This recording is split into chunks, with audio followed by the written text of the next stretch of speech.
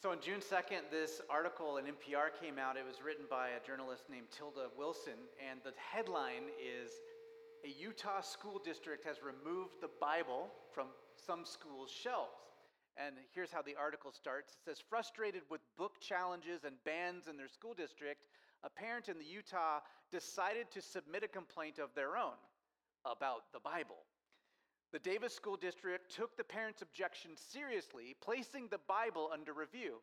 This week, the district officially decided to remove the religious text from elementary and middle school libraries for containing vulgarity and violence. The ban will take effect immediately, with the Bibles being removed from the bookshelves even before summer vacation. The parents' complaint, which gained national attention when it was reported in March, cites Utah's 2022 law banning any books containing pornographic or indecent material. The statement calls the Bible one of the most sex-ridden books around and includes an attachment of the passages from the Bible that they believe violate the law." End quote. Now, whether you're offended or concerned or chuckling mildly to yourself because of what a snarky move, Mom. That's pretty cool. But whatever your thought is about the article, sometimes we have to admit that church people, maybe none of us, but church people in general, try and take the edge off of the sharpness of the Bible. You have to admit, the Bible is challenging. And sometimes we take this text that is in Hebrews called like as sharp as a two-edged sword, and we use euphemisms like, oh no, it's the Word of God, it's Holy Scripture, it's life's instruction manual, it's God's love letter, or it's just the good book. And sometimes we try and take those edges off like physically. Like Zoe's going to put an image on here.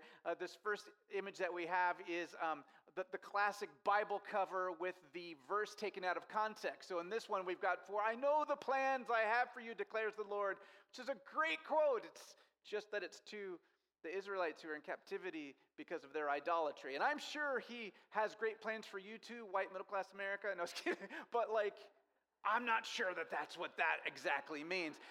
Then there's the second one here.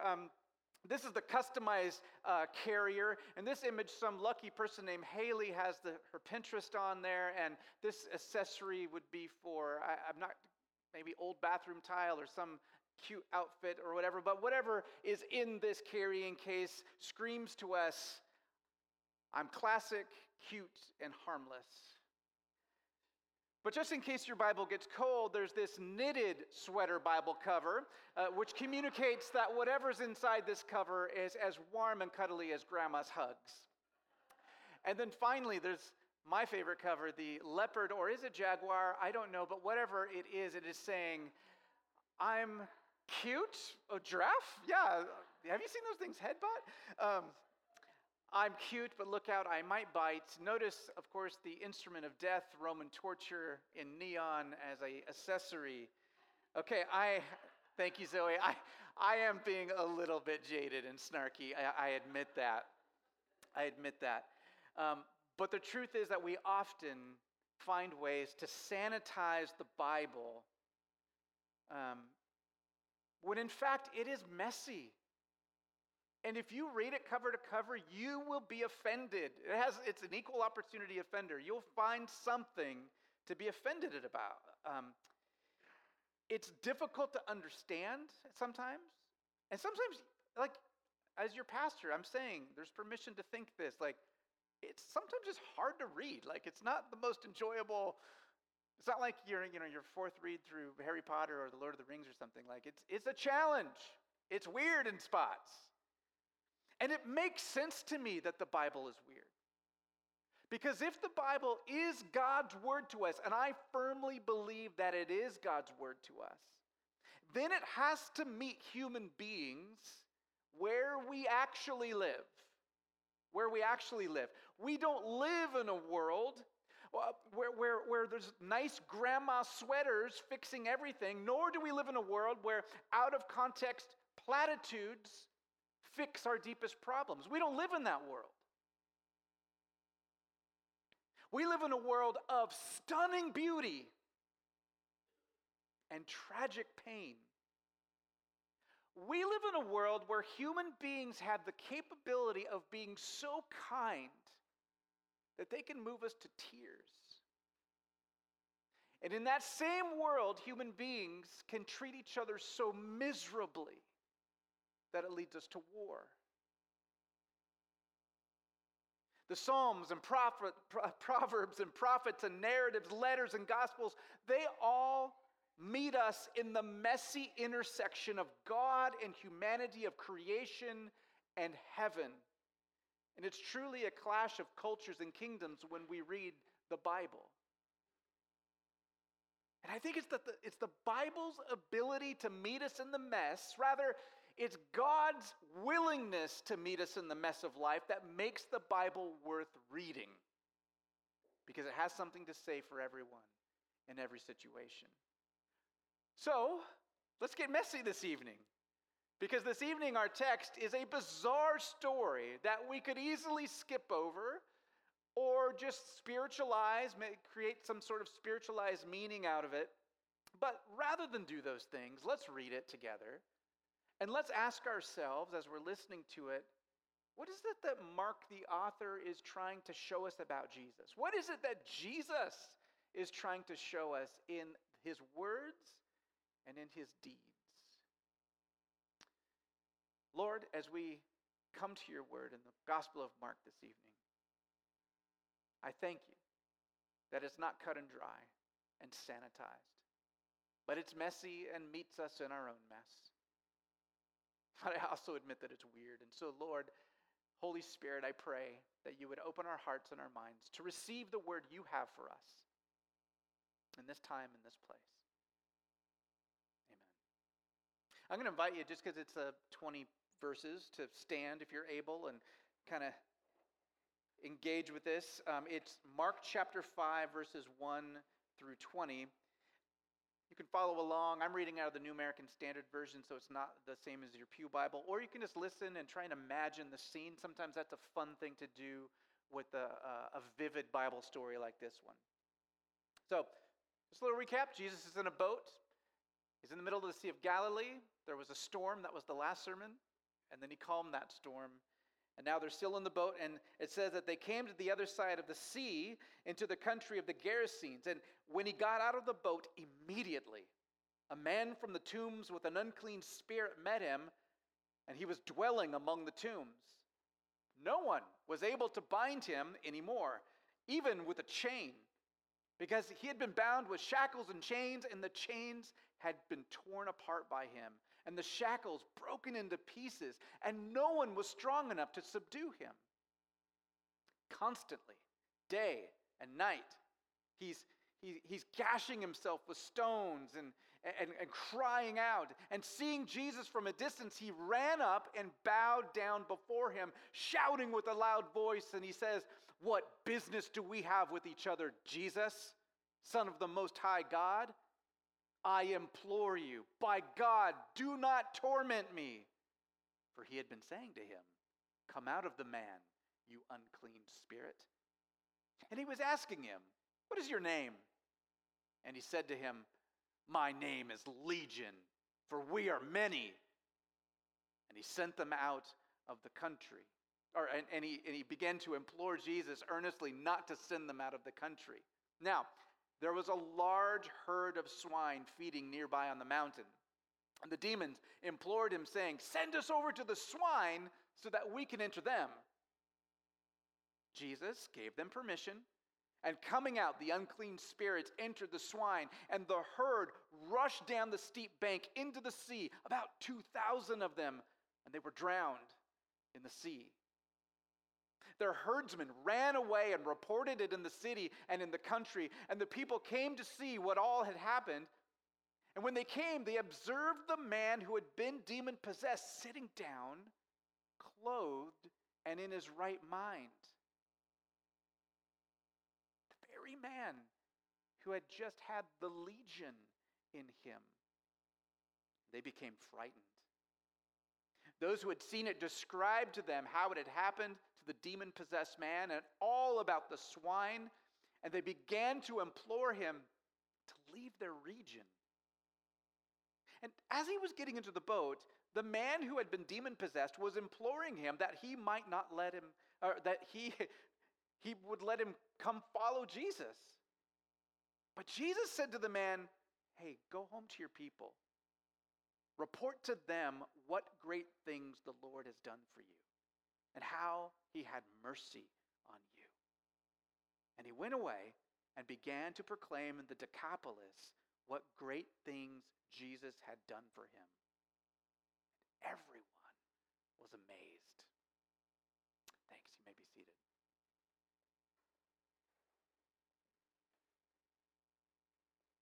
What a wild story.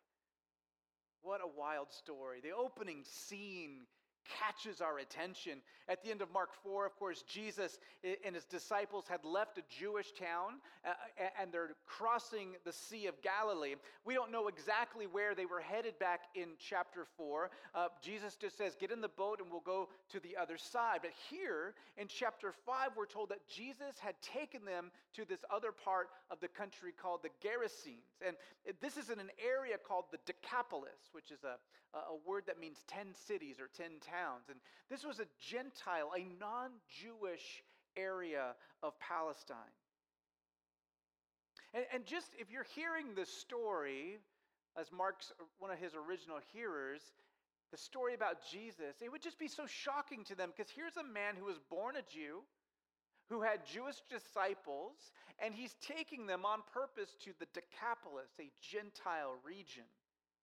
See, in that world, it was so separated into categories of clean and unclean, profane and kosher. And going to the land of the Gentiles, the non-Jewish people, it was a recipe for encountering unclean things, a way to defile yourself. Certain things were more unclean than others, but just to name a few, here are some of the more unclean things a person could encounter. Things like dead stuff, graveyards, pigs, any pork-related item, graves and demons, Gentile towns and cities, just to name a few. And so in this story, we basically have all the worst stuff that you could do to defile yourself. And for some reason, Jesus intentionally takes his band of Jewish disciples to one of the most unclean places you can imagine. Now, as soon as they hit the shore, this guy comes running up to them, and we're told that from the very beginning that this is a person who lives in the tombs. We have graves in the Pacific Northwest that we dig down usually, but in this arid region, they would typically have tombs that were carved into stone, and so you could go inside, you could duck down and be in them. Now, even Gentile people would never live in a tomb. I mean, they thought all kinds of crazy demonic forces were in those tombs. And so it was a perfect place if you're hiding out and you didn't care, or if you're demon-possessed, to go hang out and find some shelter. That's exactly what's happening here. And the story kind of reminds me of certain styles of filmmaking, kind of like, I don't know if you remember like Pulp Fiction or something, where it begins at the end and you've got this big scene, right? So Jesus comes up to the boat, the demon guy comes right up to him and says, "What do you want with us?" right? And then it flashes back and begins to give you more backstory. And so we almost get a second telling, right? We learn that the man has been bound with shackles and chains, but due to his demonic possession, he has some kind of superhuman strength. He can break these iron bonds and chains. Nobody could subdue him, the text tells us. And he would spend his days tormented, cutting himself with stones and screaming and living among the tombs. After this flashback, we get a second telling of the encounter with Jesus, but this time it has more details. The demon-possessed man sees Jesus from afar, we're told, and then he runs out to meet Jesus. What business do we have with each other? Jesus, Son of the Most High God, I beg you, by God, don't torment me. What is going on here? What is this guy even on about? Why is this story in the Bible? I think on the surface level, we should not overlook the fact that Jesus, God incarnate, King of the Jews, Israel's Messiah, Jesus intentionally goes to a place and to a people that most Jewish people would have written off as unredeemable, unholy, ungodly, and evil. If you remember in the previous story, when Jesus was on his way to this Gentile territory, he and his disciples encounter a storm in the Sea of Galilee. And you may recall that the way that storm is described in the Bible, it's almost more than a storm. It's almost like personified evil itself. And when Jesus calms the storm, he doesn't just say like, be still. He says, shut up, basically. He uses the same exact phrase he used earlier in Mark's gospel when he casts out demons. It's almost as if Jesus' mission to go to the Gentile side of the lake is being, trying to be resisted by evil. And Jesus, it's almost an exorcism when he tells the sea to be still. Now, why? Why would demons or evil care if Jesus leaves Israel and goes over to Gentile territory? Well, I think because it's one thing for God to be the God of the land of Israel, those are his people. But if God were to get loose out of his boundaries, if God were to start spreading his reign and his rule in places and among people that were traditionally thought to have been given over to idols and to the Satan, well, then we have a territory war on our hands. The kingdom of God has come near. Satan's territory is being taken back.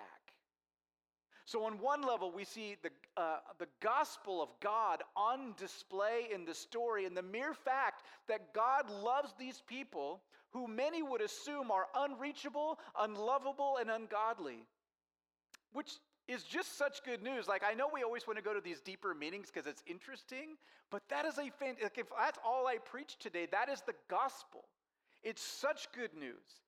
If this man living with thousands of demons inside of him, who lives among graves and next to pigs, if such a man is able to be transformed by Jesus, then salvation is possible for you and me too. And every stinking person we'll ever meet. Amen? That's good news. So be encouraged. But as is also often the case with these biblical texts, there are more layers. And so let's have fun and go a little bit deeper. On another level, this story is all about Jesus overcoming oppression. You know, at the time that this story takes place, the Roman Empire has spread as far south as Egypt and as far north as Great Britain is today. I mean, this is just a massive, massive empire. And everywhere they went, they enslaved people and annexed their land and demanded taxation without representation, which really makes Americans mad. And they're just seen as general oppressors, right? And what's interesting is that this story about this man with the demons and everything, it's full of weird terminology. It doesn't read like a normal exorcism story. In fact, it's full of language that has empire overtones and military overtones. So, for example, when Jesus asks the name of the demon who's inside this man, we don't get a name. We get a title. He says, Legion, for we are many. Now, a legion is a technical term. You know what's interesting is it's a Latin term. So here's this guy speaking in Greek, normally, like the conversation's going on in Greek, and then he pulls out this Latinism, which is a Roman thing. My name is, in Latin, my name is Legion, which, you know, is a designation for a unit of troops that is on paper 5,600 people. But historians tell us that in this area and in this time, they had big recruiting problems. They never had 5,600 person legions. They were between 2,000 and 4,000 people, the average size. So military term. Then you have the fact that when Jesus casts out these demons, we don't have the standard formula that he uses when he casts out other demons. Like he usually says, be quiet, which is, I've told you a million times because it's kind of funny. In Greek, it's like, shut up. He tells them to shut up and to get out, and he just like uses his authority. But what's interesting is with this story with these demons is that in your English Bible, it probably says he gave them permission to go into the swine or permission to get out of the man. In Greek, it's literally he dismissed them, which is exactly what a commanding officer says to a unit of troops. You're dismissed. And finally, we have the legion of demons entering into what the Bible tells us multiple occasions is a herd of swine. Oh, the interesting thing is that I'm no farmer, but groups of pigs are not called a herd, right? They're called a passel. And so, you know what was called a herd? Rookie Roman soldiers who were undisciplined. Their commanding officer would call you herd. And you know what was on the Roman battalion, the Roman legion's standard in the Palestine area was the image of a pig, a boar. So isn't that interesting? All of these military overtones on this story. So Jesus goes into a Gentile land, just like the Jewish area of Palestine, the same is true for this Decapolis area. It's all under Roman occupation. And he dismisses this legion of demons like an unruly herd of Roman rookie soldiers who end up drowning in the sea. Now, the Jews and Gentiles, they didn't have much in common, but one thing they agreed upon, their common enemy was the Roman Empire.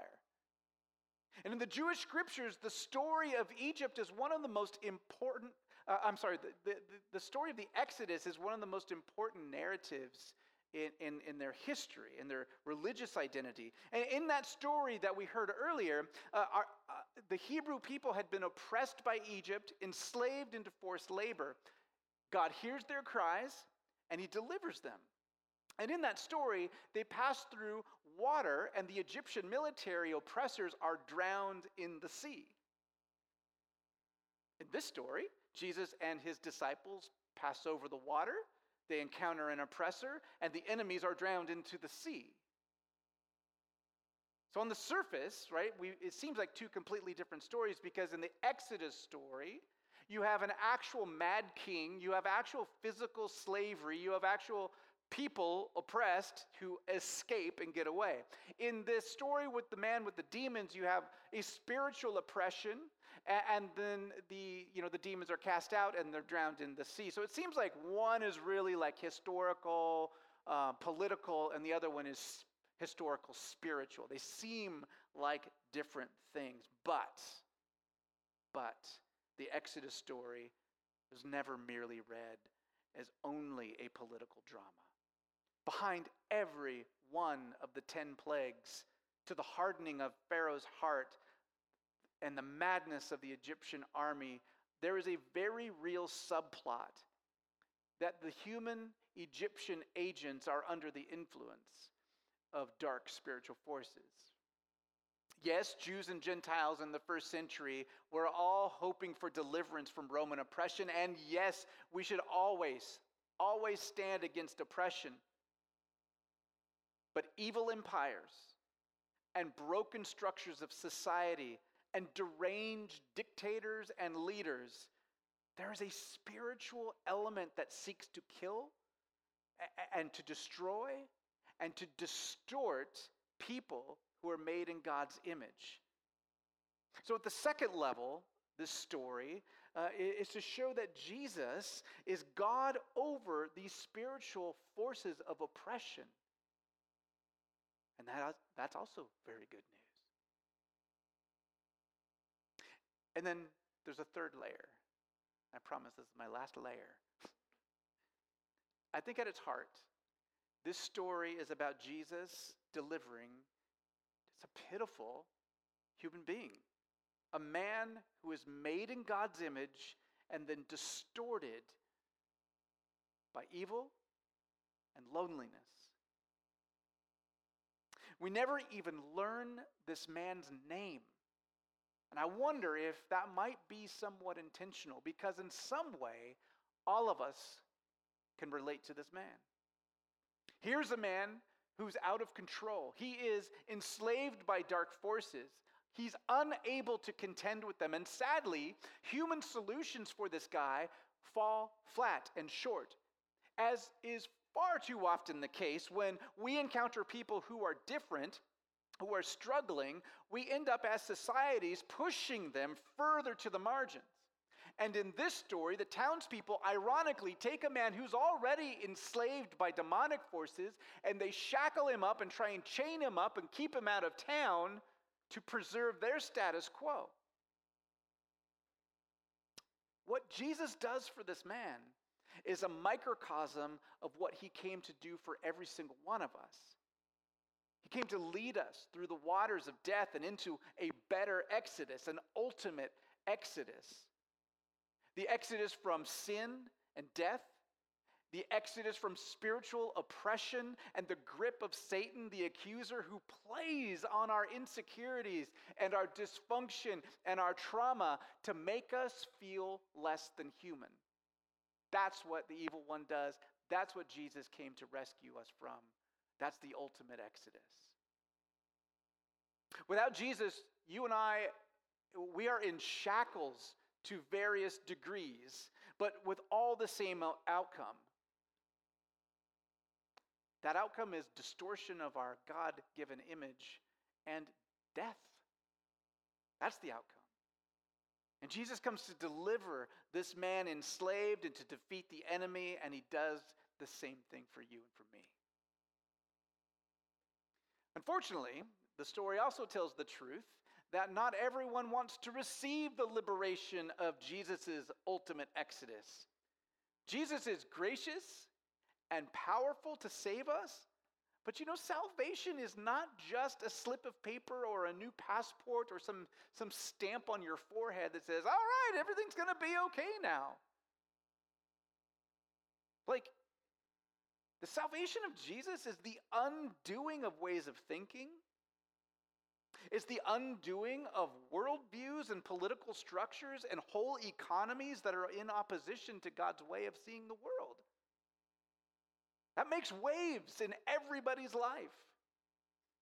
Jesus came into this Gentile territory and delivered a man who was grateful to be free of his extreme oppression, but the townspeople weren't thrilled about it. They were impressed. They were even terrified by the power of one who could cast out these demons. But Jesus also disrupted their way of life. Economically, they lost thousands of pigs, small fortune. Politically, this Jew had come doing God-sized things. Who wants to follow this Jew in a Gentile land? Well, get out of here. And in the end, they would rather stick to the status quo than risk the shakeup of having a God like Jesus around. And so they ask him to leave. And so Jesus, God incarnate, the one who came to save us, is rejected just a few chapters ago in Israel by his own people. Now he's rejected by a whole town of people in Gentile territory. And it's just as the Apostle John wrote in the first chapter when he says that as many as received him, though, to them he gave the right to be called children of God. People born not of human initiative, but by receiving the love and grace of God through Jesus. So the people send Jesus away, but now there's this weird part of the story where this man who was delivered says, hey, I really want to follow you. Can I get in the boat and go back with you? I just want to be around you. Which sounds like a very natural response to Jesus. But Jesus actually says, stay here. Stay with your people. Jesus is not denying that the man can be a disciple. He's just saying that not everyone's vocation is to be one of the apostles, to be one of the witnesses. These guys that he's got in his boat that he's traveling around with, they're the ones who are authorized to teach the church to bear witness to the words and ways of Jesus. It might be like if you started following Jesus today, right? Like for the first time, you don't have to like quit your day job and become a pastor or go to seminary or something like that. Like you can follow Jesus in your own walk of life, right? And instead, so Jesus tells this man to stay rooted in community and to tell them of all the wonderful things that God has done for him. And probably a far better witness to his own people in his own context, people who saw the transformation, right? Probably a much better witness there than following Jesus into Jewish territory as a Gentile and trying to have anyone listen to him there.